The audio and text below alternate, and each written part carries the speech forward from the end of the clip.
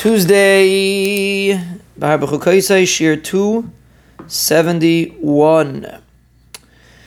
We begin a new Mishnah today, and it's quoting Ben Azai. Ben Azai says as follows: Hu haya omer.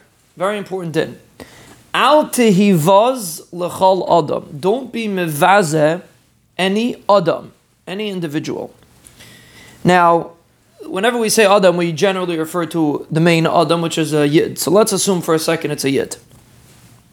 So Pashup Shat, the way the Rav explains it, it's a technical thing. Don't be mevaze an Adam and say, this person can never hurt me.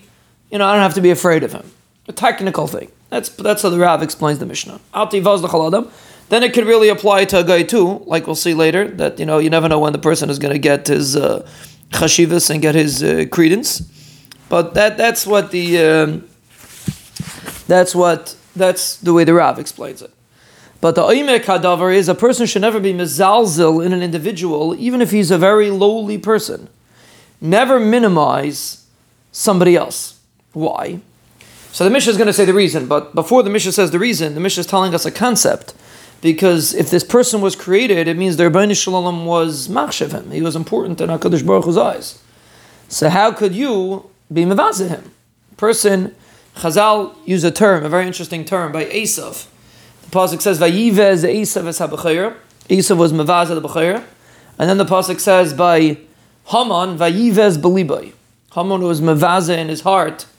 L'shleach yad Mordechai levada. He didn't want to just attack Mordechai. And Chazal darshan boize ben boize. Haman was an enikol of Esav, who was a boize, who was a mevazeh. Why? Because the concept of bizayin is a lack of understanding that the Rebbeinu Shalom set it up like this.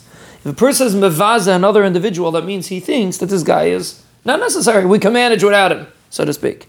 But if the Rebbeinu Shalom created him, that means we can't manage without him. He's necessary for the arrangement of this world.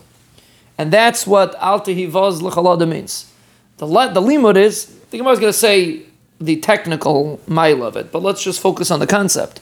When a person is mevazeh somebody else, and we'll see it applies to something also, but somebody else, a person is demonstrating that this individual is not special and there's nothing really unique about him. And if the Rebbeinu Shalom created him, that means there is something unique about him.